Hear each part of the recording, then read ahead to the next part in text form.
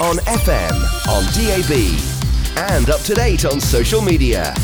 We are Radio Newark. Radio Newark. I had your still, I feel it still. Whoa, Portugal the Man. I love that. I do that at Zumba, actually. So, hi. So, taking over the desk for the second hour, this is Rosin Palmer. And I'd like to welcome immediately our guest in the studio, who we've been chatting to a bit, haven't we, Rachel? And this is Kathy Mellor. So, hi, Kathy. Welcome. Hello. Welcome to the studio very much. So, you're am I pronouncing this right? Oracy? Oracy. Oracy. I should have realised. Oracy. You're an Oracy consultant. Can you tell us what Oracy is all about? Yes, the word Oracy has actually been coined to try and position it with words that we're familiar with, which are literacy and numeracy. So I guess we all understand that literacy is expressing yourself well in writing and that numeracy is numbers. But what about the spoken word? And Oracy is being able to move your agenda forward well using spoken language, which is really how we do it all the time. Well, yeah, here we are today. Yeah. We're obviously communicating with everybody out there. Yes. Hi, everybody. And yes, I suppose radio is one of the most wonderful things. And I've always been a fan of radio because you always feel like you have a friend in the room. And obviously that is all about communication. But so many people struggle, don't they? I mean, it's interesting because I don't know if people know that Radio Newark is in the premises of a school, effectively. And we were talking earlier about, some of the real struggles when you're a child. I mean, as a hypnotherapist, I see a lot of people who have problems speaking because of those awful childhood memories of being forced to stand up in front of the class and say something, and they absolutely hated it. They felt humiliated. They were like, I'm never doing that again. Is that something you're passionate about, Kathy? Oh, absolutely. In my working life, I work with all ages of people, and I see so many people crucified by lack of confidence in communication settings, whether that's a meeting, going to a club, or going to an activity for the first time. Their biggest fear isn't the activity, it's engaging with new people. And because we do that using speech. And for children, it's particularly excruciating. I think we've perhaps all had that experience of being told on Monday morning you're going to be speaking about the Nile, giving a presentation without any tools given to you to be able to do it. It's a bit like me asking you to swim 25 metres by saying I'm going to throw you in a pool on Monday morning. So the fear of engaging in speech, whether it's one-to-one in a group setting or on a stage, is actually the world's biggest phobia. I don't know if you knew that. Funnily enough, as a hypnotherapist, I do. Yeah, absolutely. And so there's an old joke that at the average funeral, people, they're more scared of speaking than of dying. So they'd rather actually be in the coffin than giving the eulogy. Well, I suppose that's why. Do they call it corpsing if you forget your line? As an actor or actress? Yeah. So effectively, it's like dying, isn't it? So it's an extremely common fear, and it's an extremely common anxiety for everybody. And I guess my own view, as I've gone through my working life, has been to realise that the reason it is we're simply not taught it. Mm-hmm. It's because we can speak, it's assumed we can all communicate well. It's like saying because I can make a mark with a pencil on a paper, I can write a novel. Well, clearly that's not the case. It's really interesting because I struggle to relate to this because I've always loved meeting new people and talking to people, but from a very young age, because my mother was an actress, I was at speech and drama lessons. So from a very, very young age, and I'm talking about 5 or 6, I was taught how to communicate and given lots and lots of tools. Interestingly, at the school we are recording in at the moment, Barnby Road School, from a very young age, the kids here are given a short amount of time at the start of the school day to bring an object in and talk about it, and they can volunteer to do that. So they're not forced. It's called show and tell. I'm sure many of our listeners will be familiar with it. But I think that's lovely. that kids today in schools are encouraging children to talk about something that they're passionate about when feel they want comfortable to. as well. And That's not, a great not pressed. introduction to be able to do it, and show and tell, especially in the younger years of school, is really common. But it probably shock you to know that the scientific research that's been done on speaking in schools tells us that the average child in a classroom in Britain speaks for an average in a day of 2 minutes. Shocking. Within That's terrible. class time. And this is particularly acute at secondary school. So just at the time when our children are developing into young adults and needing to be able to express themselves in all sorts of ways in terms of their mental health and well-being, they're basically silent. They're not being heard, And our are they? classrooms are silent. And the content-driven curriculum that exists at the moment is just driving children to be essentially silent vessels, whilst teachers teach from the front, harassed into huge volumes of content, where we know that active discussion is not only a great way of learning and embedding knowledge, but it's clearly imbuing you with all the skills that you were fortunate enough to have through your speech and drama as a child. Yeah, me too as well, because actually I was very ill as a child, and a lot of it was quite asthmatic-y, and so my parents sent me for elocution lessons, really to help me with breathing, to help me breathe, to help me be able to speak without wheezing, to help me to be able to express myself. I think also because I'd fallen a little bit behind, and obviously I've gone on certainly in my former career in PR particularly, and also as a therapist, because a lot of it is talking, really to use that ability. But when I think about it, yes, I was trained, I was taught. So Absolutely. I think this is something we can really come back to and hear more of from you, Kathy, because it's fascinating. I'm sure a lot of people out there are really relating and maybe want to know how they can really help their children. Absolutely, and them indeed themselves. As Absolutely. I work with adults all the time, so crucified by the fear of being put in a social setting, or indeed, actually, I also work with boardrooms of senior managers who simply want to lead their teams well, because you don't lead a team by sending out memos. You lead a team by using your spoken language appropriately with people. And so I work with senior managers in corporate life to ensure they get the best out of their teams by relating well to other people. So I'm sure there's people out there, and women as well, who maybe are in the workplace and aren't feeling able to speak up. We'll have lots of really great tips for all of them after a very appropriate song, given that we were speaking about the children. Welcome back, and you're joined in the studio today by me, Rosalind Palmer, our guest, Kathy Mellor, and Rachel Ripper. And we've been talking about the importance of really treating communication and speaking as a skill and not just something to be taken for granted. And I think it must be particularly hard as well for anybody who doesn't feel able to speak up, because we're bombarded, aren't we, all the time with people on the television and YouTube and everything, and everybody seems to be so confident, don't they, about speaking, and obviously it doesn't come naturally to everybody. And Kathy, you and I were talking earlier, and as an adoptive mum, as also with children who sometimes come from more disadvantaged backgrounds, I was very keen to know, how do you overcome that? Well, I think there's a lot in your question there, and if I could just start with really saying that speaking and the use of spoken language is a massive lever of social mobility. So I'm passionate about that. As you say, I'm an adoptive mum, and very proud of my adopted daughters, and their journey has involved me listening. We've been talking so far about speaking, but communication in the round is also about listening, and listening well to other people. So giving children permission to speak in full and really listening to children is, in my view, fundamental to their progress, and indeed to all our progress as human beings. So it's been a really big part of their development that they've been given space and time to express their view.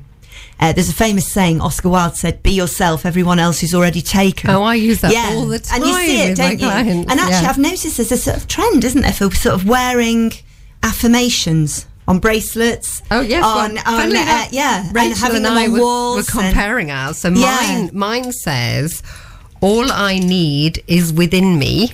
Right. Which was something that my mother really put into me, and also true to thy own self be thou. That was something I really grew up with. And yours, Rachel? Mine reads, appear as you are, be as you appear.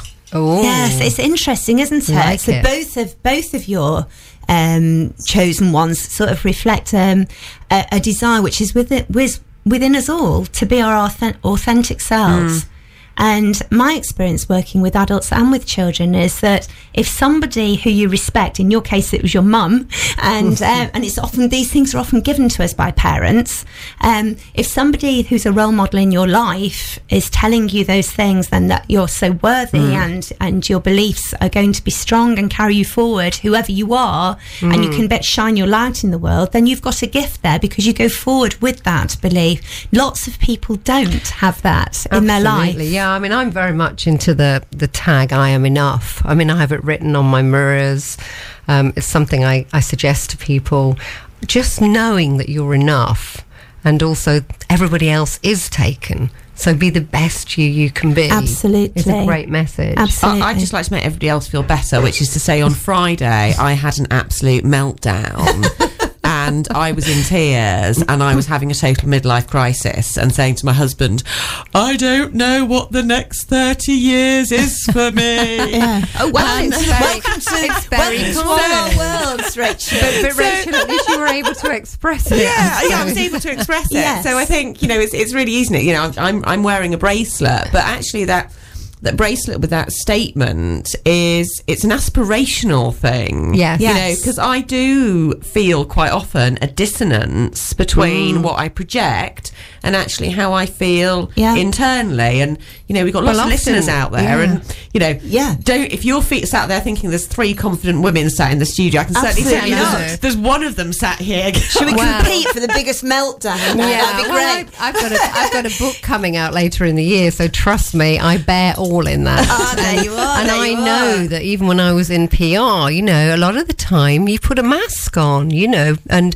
a lot of seemingly very confident people, actors, comedians particularly, are actually very shy people. But Well, it's a really interesting point about acting, because you mentioned about speech and drama, and I also have a passion for acting, and I'm involved very much locally in that world. But I'm also, by training, a scientist, and I've noticed there's a real dissonance was the word you used. There's a difference between it in the fact that when you're acting, of course, you are walking in somebody else's shoes, and that for me is a great gift of acting. It develops empathy. But what acting doesn't do is enable you to be yourself. And I recently saw a film of Judi Dench giving an acting masterclass. So I was interested in it for myself, for my own development. But she walked on saying, I've just done the most difficult thing that it's possible to do. I've walked onto this stage as myself. absolutely. Now that's Judi Dench. So Totally. hey, people out there, it is really it's for Without the everybody. It's one of our biggest challenges is to just be comfortable in our own skin and connect to other people, actually showing them something of ourselves, because we tend to hide behind all sorts of bits and bobs, costume, what we choose to put on, all those things. We go out into the world with that. And I think that being able to speak authentically as yourself is just a great thing to aspire to use your words. I think that's so true, and I think that's why somebody even like Beyonce has Sasha Fierce. She has like this persona, doesn't she? So I'm really interested to know in a moment, and we're going to go to a really great song, which is, I suppose, really appropriate because it talks about rhythm, and a lot of speech is about rhythm, isn't it? And everything we do. About what if you're a naturally quiet person, but we'll just have a quick break and then we'll be back with you for That'd this be great. And I hope everybody at home's really relating to this. So if you're a naturally quiet person, we're going to have some great tips for you coming up. Back in the studio, and Kathy, we were saying, what if you're a naturally quiet person? What would your tips be for that? Well, first of all, I'd like to say to naturally quiet people, that's great. It's okay to be naturally quiet. it's a lovely gift. You're probably a fantastic listener, and therefore you'll be a very great communicator. So what we're speaking about here isn't about being noisy. You talked earlier on the world's full on the television of exuberant, quite loudly confident people. I want to make it clear it's extremely important that naturally quiet people realise that's still confidence. That's not a terrible thing. And you talked earlier on about top tips. And really, it's going to possibly be more of a surprise. I wonder how you feel about this, Rachel, but it's about concentrating on the other person. That's my top tip. The tip for anybody, and naturally quiet or otherwise, is that great communicators ask great questions of other people and then they listen to the answers. So this isn't about shouting about and being exuberant or loud. This is about really connecting with other people. Now, if that's one-to-one, that can be now. We've only just met, so that can be one-to-one. It's listening to each other on our own life experience. Or it could be in a team meeting where you're actively asking everyone to make a contribution and ensuring that everyone does, because usually that quiet person had the best idea. And we've all been in meetings where the real meeting then happened in the corridor because not everybody spoke at the meeting. So that's a sharing skill. And then to an audience, when you're going one step up, if you're speaking with an audience, it's about having the ability to connect to an audience, as we're doing now, hopefully speaking to you in your home, that we're connecting with you as an individual. So it's about really asking good questions and enabling that other person to speak to you and taking that thread up. But what if you are a very naturally quiet person? You have some really great ideas. Let's say you're in work environment, and you don't have a great supervisor or boss who hasn't been either trained through you or in any other method to really involve you, and they tend to just listen to the people who shout the loudest in each meeting, and you go in and you mean to speak, but you feel shut down. What would your tips be for that person? I think that the person who's experiencing that needs to essentially preempt it prior to going in the meeting. If that were me, and I've been in that situation, I think many women who've worked in male-dominated environments have been in that situation regularly, where their idea has simply been sidelined or shut down. And it's about understanding the protocols of communication to such an extent that you might say to that chair of that meeting prior to going in, I've had some thoughts about this. I'd welcome the opportunity for 5 minutes to share that. And to simply do that. See it as sharing. Don't see it as speaking. See it as sharing your ideas. And create yourself that opportunity. It would take a very, very difficult boss to say, actually, that's not at all appropriate to bring that great idea to the meeting. I think that would be really unusual for somebody not allow you to do that. And in a home environment, let's go back to children again. How do you bring the best out of your children? How do you make them confident communicators and feel that you really are listening to them? Well, I think it's about habit forming things. So there's loads often spoken about now about how we don't sit down together at meal times and we don't, share things in that way. So really as parents, it's kind of beholden on us to create opportunities for talk. Now, that doesn't necessarily have to be at a mealtime, but talking and listening is good. We know that children who speak in the home and are asked their opinion about things that matter to them are a full 3/4 of a year ahead academically. They are that more engaged in life in general. I have yet to meet, I know we've mentioned about naturally quiet people, but I work with both adults and children, and I'm yet to meet a quiet person when asked about something they're keen on. They've got lots to say. No, I know. They have lots to say. Yeah, absolutely. So it's about, as adults, when you're the adult in that equation, tapping in and saying, for instance, what do you feel about? But here's a great top tip. We know that more talk is produced from a statement than a question. I think that's because we all worry about getting a question wrong. So if I was to say to you, Roz, what do you think about local radio and how well it does in the community, what a great service it provides, you may worry about having a right or wrong answer. But if I said to you just a statement like this, local radio is better because it reaches the local community, And then do you what do agree, you think? disagree, or why? We're far more likely to give that opinion. So my kids love when we have at tea time, because we do sit around a table as it happens, although it briefly, we just put on the table a statement. Do you agree or disagree, and why? And then you discuss that. All You're kind of opinions having are a valid. family debate. All opinions are valid and listened to from all sides. I'm going to try that, and I have to confess. And it works in meetings too. We as a family, we've slipped into having our supper in front of the telly, which I swore I would never do, and that's about busy lives and course it is. downtime and kids' Yeah. activities. But I regret that we've done that. So I'm going to go back to having supper, even if it's at the countertop in the kitchen or at the table. Where do you get your statements from? From your head. From your own head, from your own amazing fizzing brains, girls. Right. Okay. I might actually get my son to come up with a statement. Yeah. That might be better. They're good, and Yes. I think you'll find them really easy to do, and most of us enjoy that. We like a good chat. We love talking about stuff. So, but a statement produces far more because it doesn't assume one side or other is right. Well, here's a statement. I think that a lot of what we're talking about isn't just to do with talking, but it's to do with feeling. And our next record coming up is called Just That. So stay tuned and we'll be back with more on this really fascinating subject. Thanks, Kathy. Welcome back to Girls Around Town with me, Rosalind Palmer, and in the studio we have the watchful eye of June Rowlands, who I'm very glad is very near me, as I only really had my desk training very recently.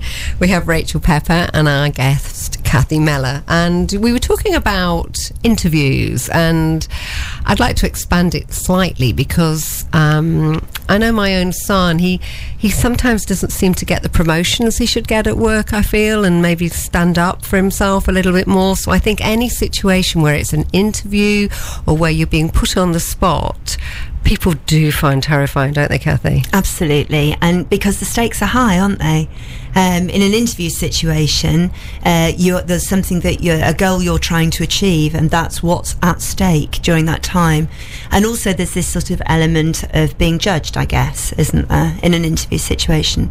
And as human beings, we give each other very little time to make that first impression. Very little time. How long do you think we get? I think isn't it something like about 5-10 seconds? I would say so, yeah. It is. It's of the order. We're kind, aren't we, to each other? Not We're really. awful, aren't we? We make Terrible. those judgments, Absolutely. don't we? And actually, one of the things we've spoken about listening and we've spoken about speaking, but one of the main ways in which we communicate we haven't touched on, and that's our body language. And our body language drives huge amounts of what other people receive from us. So it's been proven, for instance, that in those few seconds that people are making a first impression, your body language is essentially the method by which you're communicating at that point. And it is indeed the dominant method by which we all communicate. So I'm going to ask you a question, because Yeah. I picked up on a newspaper fascinating. article at the weekend or the weekend before, where they were showing all pictures of like Theresa May and like the members of the parliament, and they've got this kind of stance where they have their legs like really and it looks very unnatural. So how do you do does look good unnatural. positive body language I just that's feel like also someone should be natural? bursting into song if they do that stance. There was some great line in Bridget Jones' Diary where she was fearful of them bursting into musical theatre. Whenever a man put his legs apart like that, he was going to burst into sort of a Les Mis style rendition. But again, the real key to it is connection. It's simple, personal connection. And I think people often use the word self-conscious, don't they? And that is essentially exactly what it's describing. But what we're trying to do is connect with the other person. So when you're feeling self-conscious, you've got your attention on the wrong person. You've got your attention on yourself. Well, attention should be on the other person. Yeah, I always say to my son that, your job, and he's 12, he's coming up for 12, I say, your job in a social setting is to make the other person feel comfortable. Absolutely. So, look them in the eye, put a great big smile on your face, and if you don't know them, stick your hand up out to shake their hand and shake it. Absolutely. And at least you've done the right thing and you're trying to make them feel comfortable. That's right, and if you can concentrate on them, the dynamic changes entirely. It takes everything off you, they feel comfortable, you start to feel comfortable with them, and the spiral goes up. When it's awkward, it's because the dynamic isn't right between the two of you. And so this is really pertinent to interviews, because those first few seconds we've already established of feeling comfortable with someone is really important to enable you both to relax. I don't think people realise the interviewer is usually nervous. So if people had to literally walk in that room and remember, let's say, 2 things, what would you say to them? I would say it's really important to smile, as Rachel has said, and it's really important to beam out. Does that make sense? That you're giving out to the other person.